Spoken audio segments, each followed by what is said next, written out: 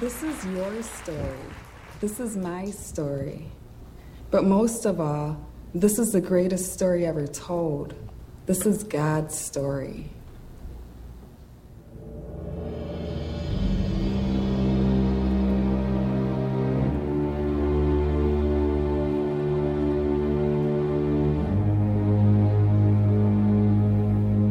Hear the word of the Lord, you Israelites, because the Lord has a charge to bring against you who live in the land. There is no faithfulness, no love, no acknowledgement of God in the land. There is only cursing, lying, and murder, stealing, and adultery. They break all bounds, and bloodshed follows bloodshed. Their deeds do not permit them to return to their God. A spirit of prostitution is in their heart. They do not acknowledge the Lord.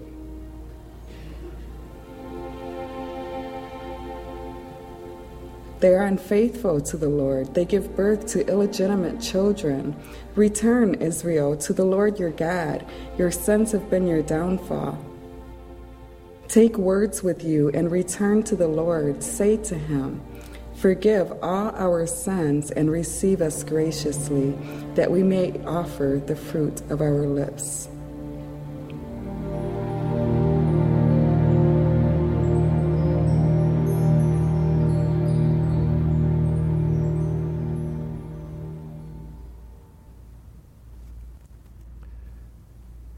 You were just hearing the words of Hosea. Hosea chapters 4, 5, and 14, excerpts from there. Warnings, really. They were written many, many years ago, but when we started in that passage, it could have been written last week. It could have described the situation that we live in, too. It seems that after the kingdom was divided, as we read through the story together, once the kingdom was divided, you think after Solomon had made such a mess of things and it started to come apart that Israel would have awakened and they would have turned. But actually that was not the case. They were on this journey with God and they had taken one more detour, and rather than reading the signs and turning around and going back, they found themselves just pushing forward and doing as they thought best. I don't know if you've driven between, how many of you driven between here and Dallas? And you know there's that place about halfway between, maybe not quite, so where you've got to choose between Interstate 75 and State Road 75. Anybody ever gotten off on the wrong side of that thing? Huh? And usually I'm the kind of guy that if I know I've taken a wrong turn, I'll notice it quickly, I'll turn around, go back, and get on the right track. But I was listening to the radio or something and was probably 10 minutes down State Road 75. It was dark so I just thought, well, I'll just push ahead.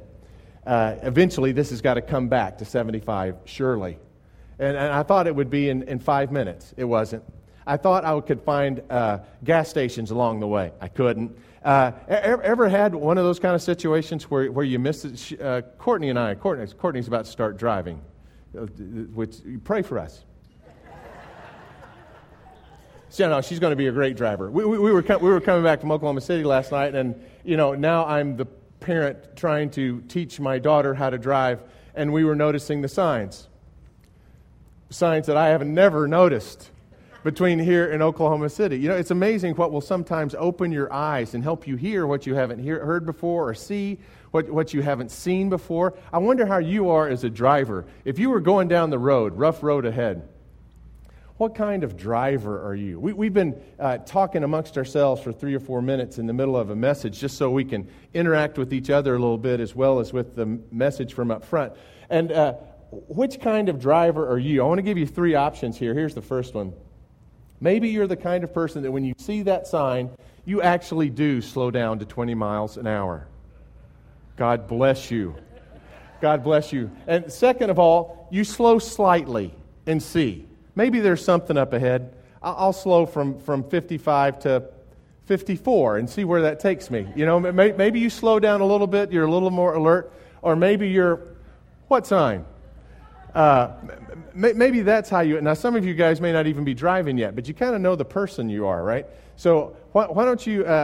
let's get in touch with what kind of drivers and how we respond to signs here this morning. Just take a few fun minutes to talk to somebody around you for the next 2 or 3 minutes. What kind of answer would you give and why? Give it a go.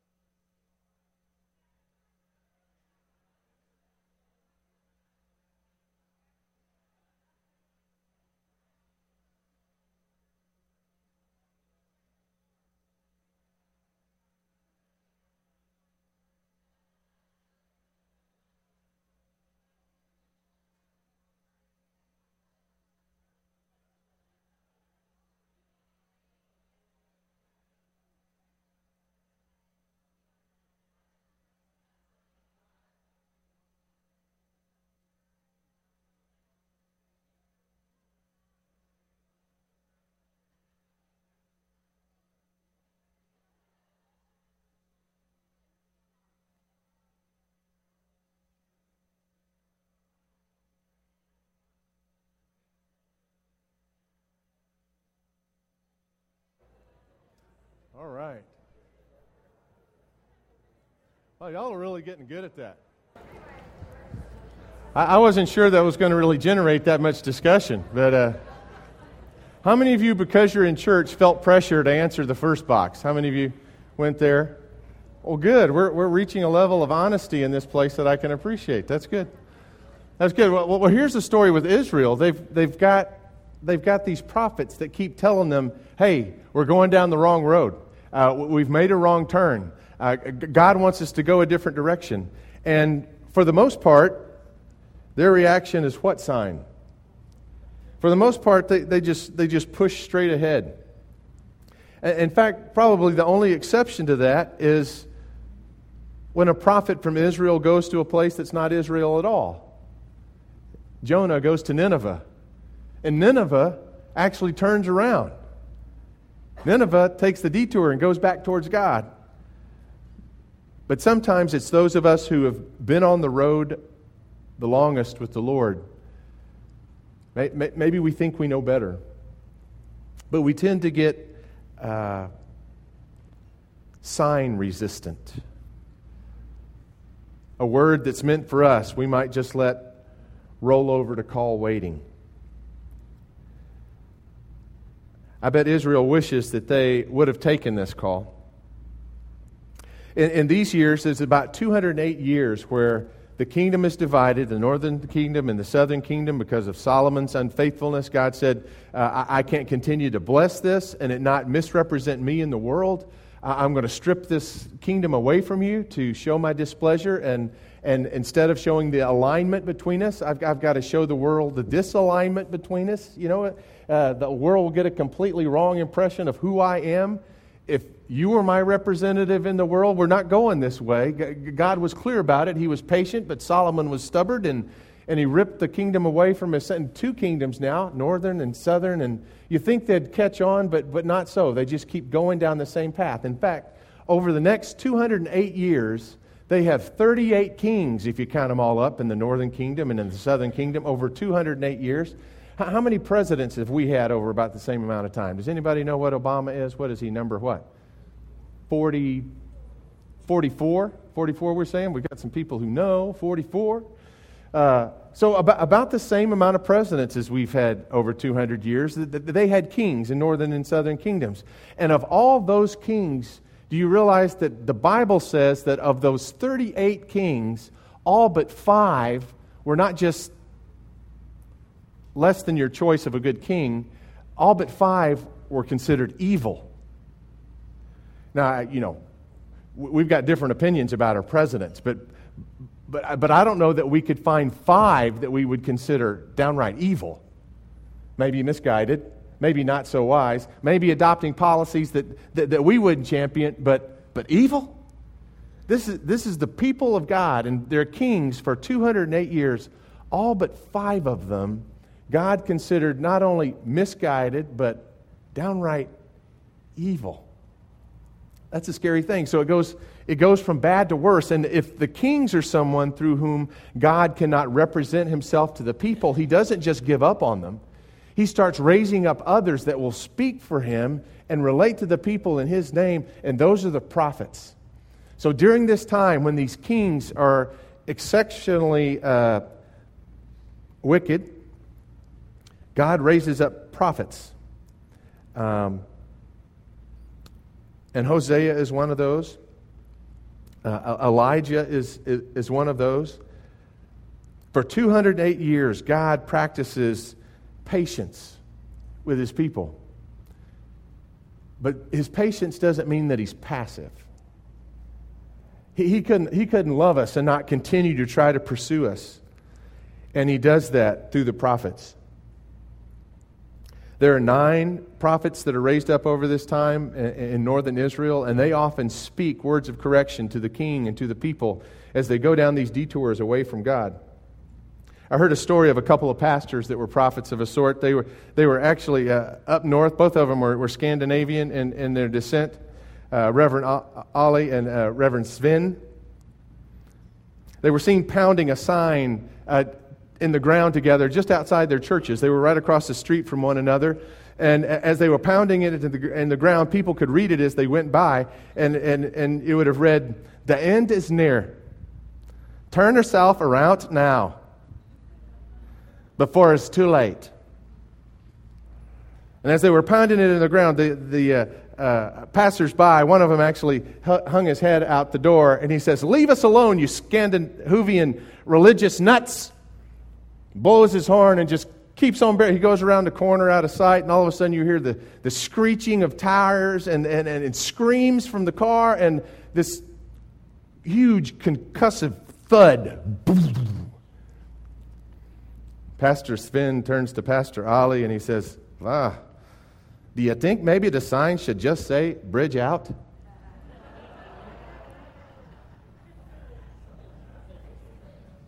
I kind of like that one. Yeah. The signs. Will we listen to God when he speaks? The truth of the matter is, he really is speaking in our best interest. It's the voice of one who loves us. God raises up these prophets. He raises up Elijah in a time where Israel was heading downhill fast. King Ahab was the king at the time. You'll read about this in 1 Kings 18. And it says of King Ahab that he was more evil than all the kings before him. And there had been a few already.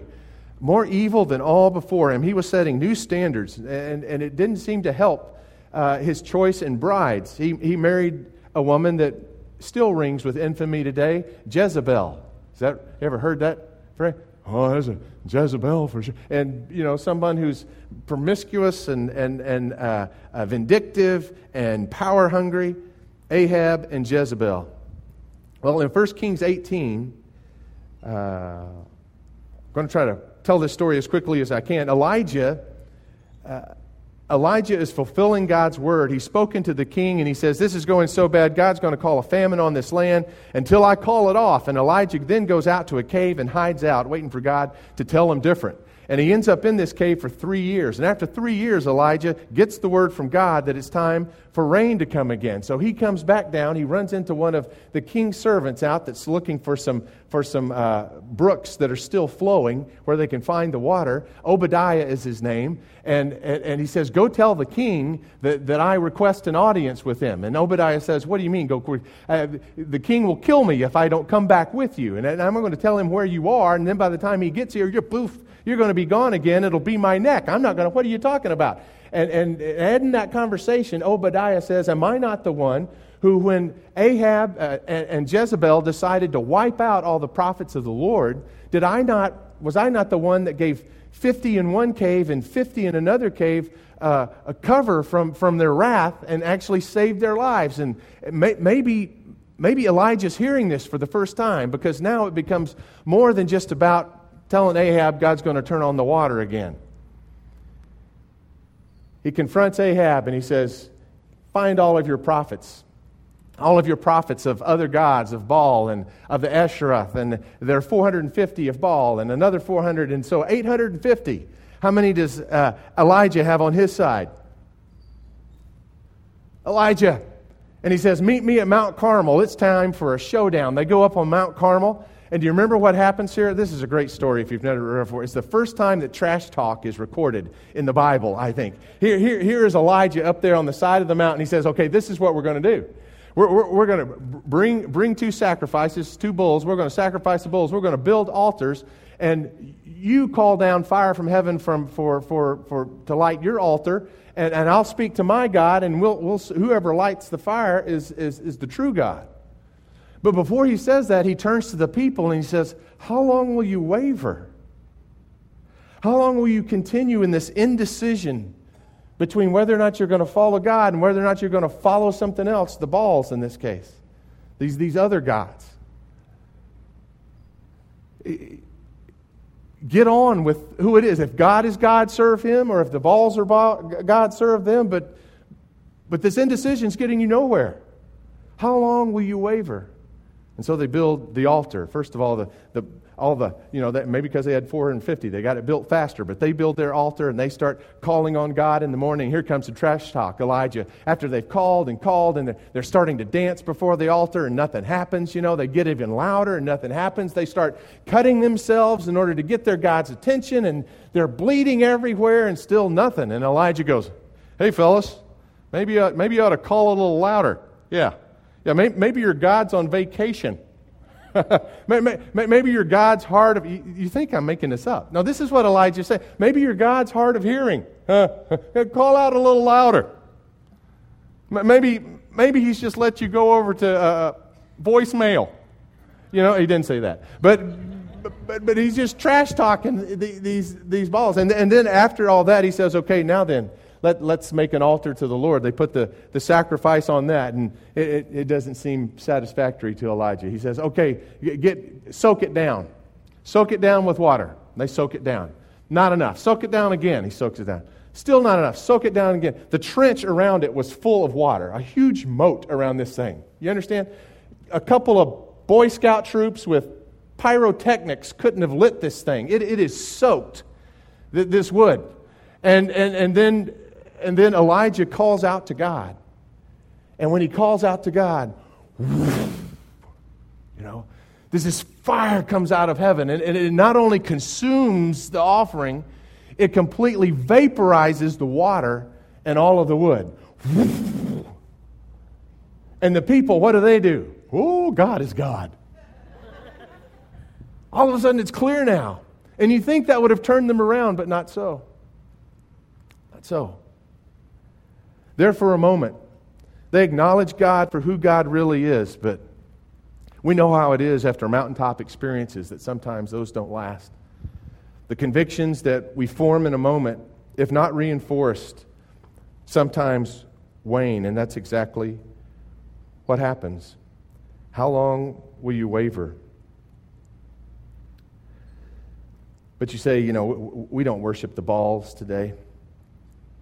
We don't worship other gods, other false gods. Do we not? Do we not struggle with idols in our society as much as maybe they even did back then in a different way? It wasn't too long ago. Do you remember it was a Black Friday, one of those big shopping days? Do you remember when everybody was lined up outside the building so much so that they were going to rush in and get their buys? Do you remember that report that went out? It was 4 or 5 years ago, I think, that in the rush to get into the store, one of those that opened the door was actually trampled and killed? Anybody remember that story? What is that whacked or what? How much do we sometimes worship our stuff or our celebrity or our own glory or our building our own kingdoms and forget about God and God's? God says, this is my gift to you, my earth. This is my Father's world. Enjoy it. Enjoy it. Be responsible with it. Bless one another with it. But it's one thing to be stewards of all we have, and it's another thing to cross over into worshiping it. God says, enjoy all these things, but worship me only. The prophets still speak to us today. They didn't turn.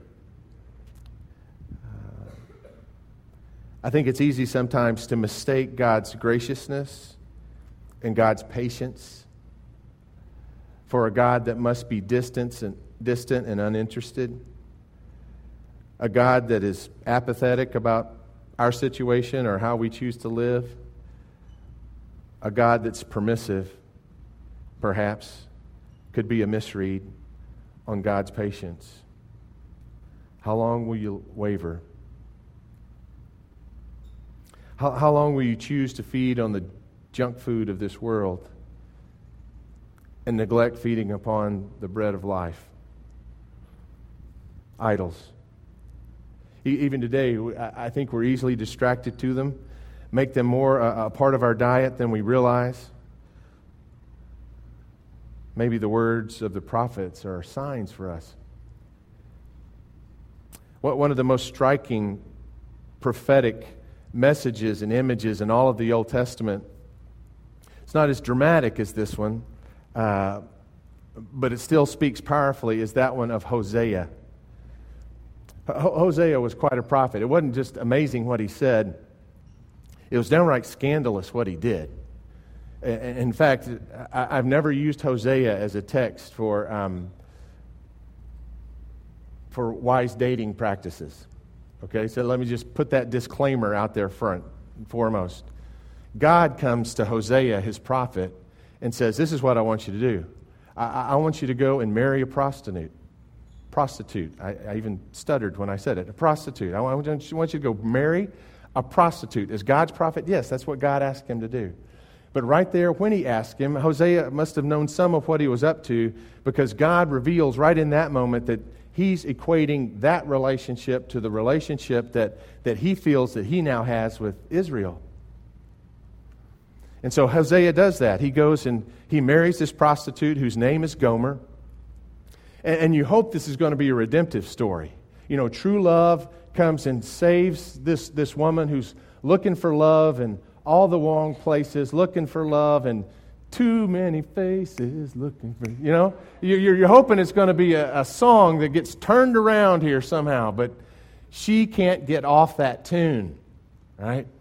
And so Hosea loves her deeply and loves her from the heart and supports her, and yet she still heads out at night. And actually the way it describes it is that she still goes out at night because of all of the financial perks and the power it gives her to still live in that lifestyle, right? So she's continuing to do this, and Hosea apparently is spending a lot of time at home alone in the evenings. And then God tells Hosea to do something even more surprising. He says, Hosea, I want you to go and I want you to pay for her services. I want you to go and buy her back from her pimp, right? From the one who owns her in this business that she's involved in. And so Hosea obeys. He obeys. He goes and he buys her back. Can you imagine the shock for Gomer as she walks out in her finery there to see another customer, and she discovers there her husband. Hosea. I wonder what she expected. Well, what would you expect? Yeah, brazen, get back, what would you expect? Some self-righteous kind of rage.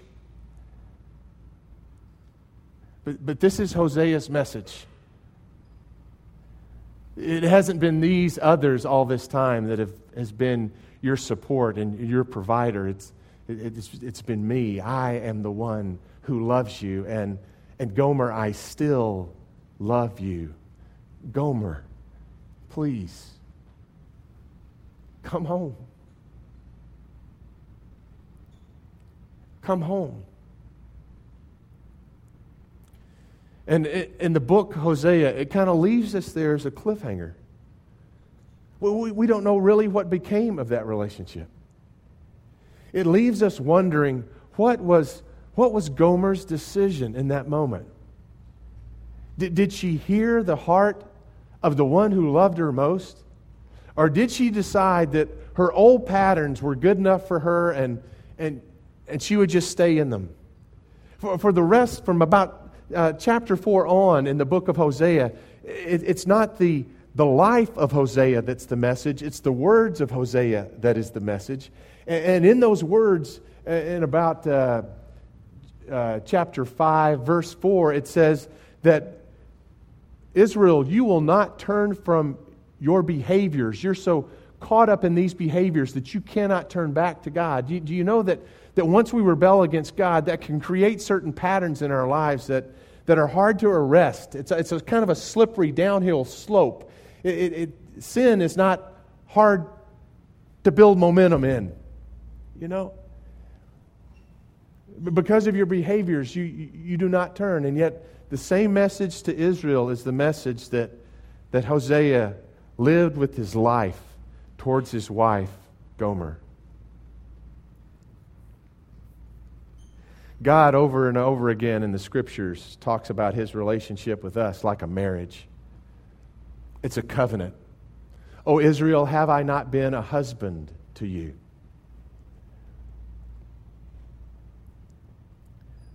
When we are baptized into the faith, when we decide to make Jesus our Lord and Savior, it's like a spiritual marriage. It's a covenant. In the same way marriage is a covenant.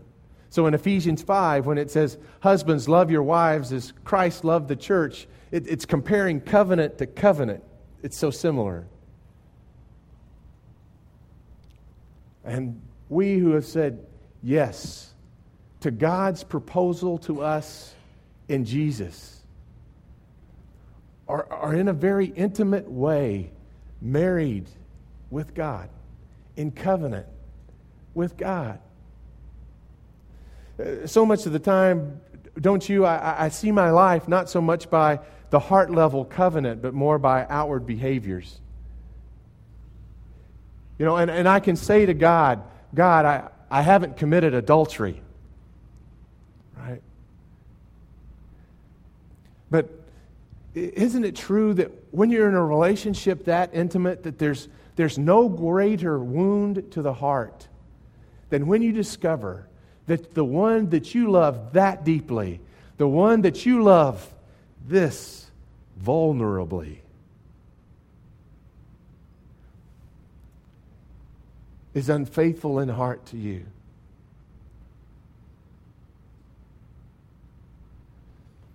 And we sense that, don't we, with our relationship with God? And we wonder if He was to ever confront us, if He was to ever step right into our lives, what would He have to say?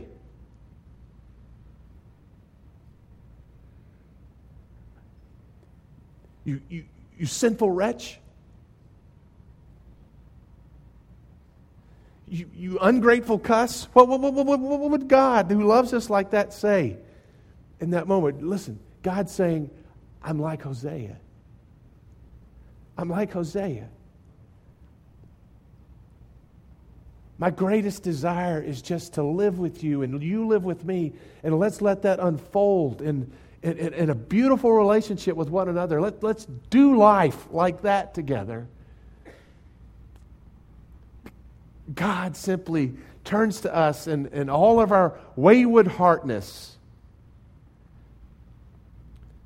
And He says, I've paid the price for that already. I've shed my blood. I've paid the price for whatever you feel that you owe to make things right. I've already done that. All that's left is the embrace. Won't you please come home?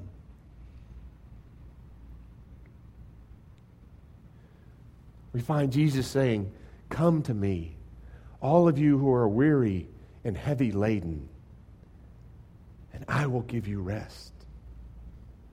Take my yoke upon you and learn from me, for my yoke is easy and my burden is light. You see, in that place of wavering, in that place of, well, God sounds good, but so does this. In that place of wavering, there's only so much of God that we can really get to know. How well would you have gotten to know your wife if the relationship had remained at that place where we were still dating around? You understand? And God's saying there's so much more for us than this. And we've already pledged ourselves to one another.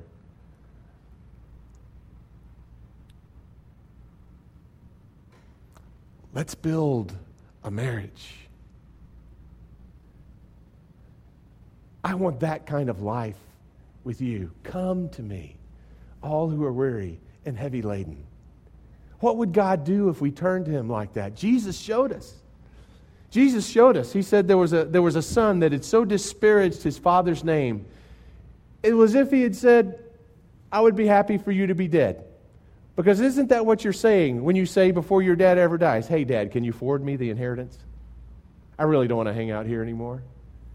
And Jesus tells a story about two sons like that. One stays at home, but one is that brazen. He says, I'm really in this just for me. Why don't you go ahead and forward the inheritance to me? I got some other things I'd rather be doing than spending time with you. And so he goes away and he spends his fortune and he has his great time, but it ends up being bankrupt and there's nothing in it for him, and he finds himself in a horrible situation. He says, well, where can I go?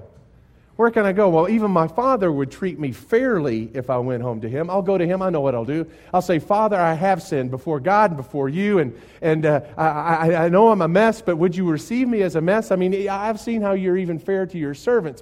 That's it. Make me a servant. Make me a slave of you. Wouldn't that be just? If I was willing to be your slave, not specially treated, no connection of heart, but could you just get me out of this fix and let me be your slave?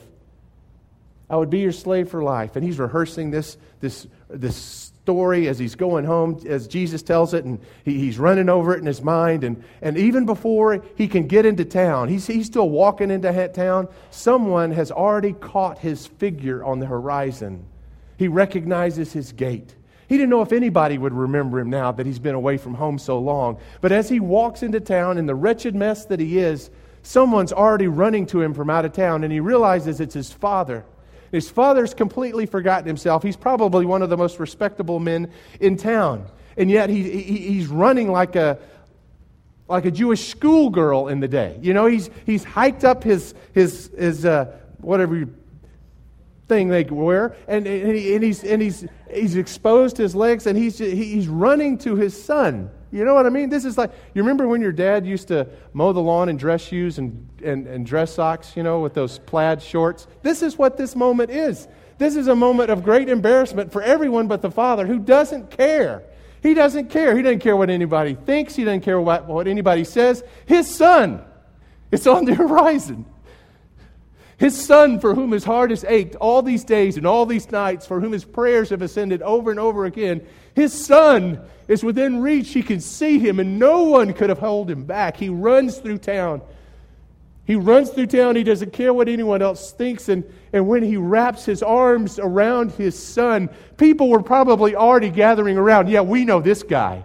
We know what he's like. We know what he's done. We know his reputation. How dare he come back into town? And we know what the law says. Any son that disregards his family's reputation and his family's name and so disgraces those who love him like this, anyone who disgraces him like that, this one deserves to die. We must make him an example for everyone else in the community, not to be so rebellious. In fact, Anybody like that, it said in the law, you must take up stones and stone that person to death so that the whole society doesn't go to heck in a handbasket. That was the idea. And it's almost as if this father is running so fast because he's going to get there before anybody has the time to pick up a stone. And then once he's there, he falls on his son's neck and he's kissing him and he's holding him. And his son, I can hear him trying to get out his story. Father, I've sinned before God and before against you. Oh, just shut up, son. And he's holding him, and he's kissing his neck and he's holding him to himself. And if anybody wants to stone this son, the only way you're going to do it is to take out the father first. You throw any stone at this son, he is so wrapped up in his father's love, so forgiven in his grace, the only way you're going to take him out is to take out his father. But in our story, it's not the father that was taken out. It was our elder brother. It was Jesus that had so the heart of the Father in him that he said, whatever's due them, do it unto me. And he absorbed all the wrath that was due us. So that when we come to God through Jesus Christ, all that's already paid for, all that's already settled. And who stands before us is our Hosea.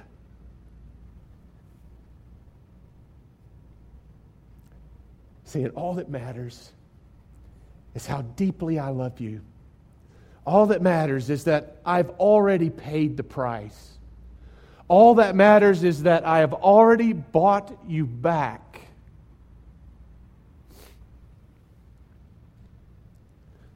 Will you come home? Will you come home? You'll never hear the voice of God calling out to you. You'll never hear him say no without first hearing him say that yes.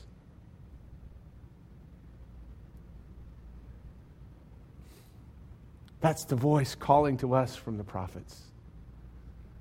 I don't know what he would say to you this morning.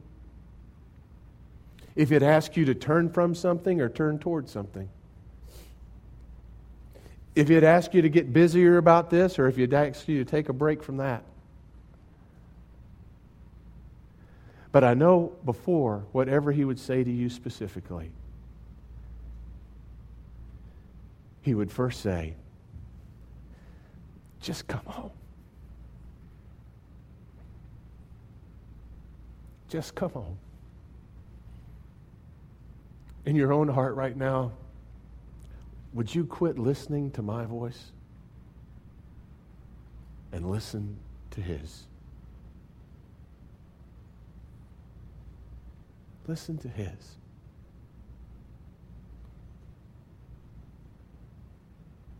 And just like Gomer and Hosea, you and he get to tell the rest of the story. Would you stand with me? Lord God, for a love like that, we thank you. For loving us so much, you won't leave us where we've strayed.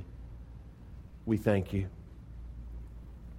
And Lord God, this morning, in whatever way, we need to hear your voice that loves us that deeply.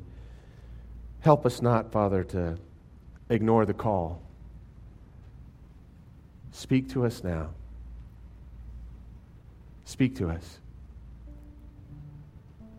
And God, I pray that your love will have so worked already in our hearts that whatever you ask, whatever you say, our hearts will respond with yes. Yes. Yes. To the one that loves me most. Earnestly and tenderly, Jesus is calling. Hear his invitation to you this morning. Amen.